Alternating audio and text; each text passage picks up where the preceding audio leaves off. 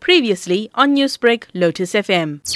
Yesterday the sardines were quite dispersed, but today they seem to be regrouping. Tony reported taking a drive down to Ilovo and Winkelspruit, and he spotted quite a lot of sardine activity. Some shoals are starting to regroup and forming pockets.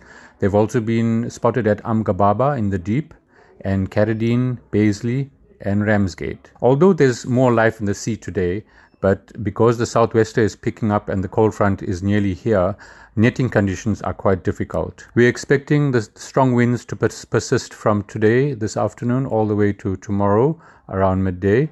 And this will be accompanied by high sea swells, which will make netting very difficult. The swell is expected to drop from Thursday and Friday with accompanying drop in temperatures, which is good for sardines. So we can expect more activity towards the weekend. On the fishing side, shad has been quite scarce, so it's difficult to get live baits to put out for Garrick. This is Adam Kamdar for Newsbreak, Lotus FM. Newsbreak, Lotus FM, powered by SABC News.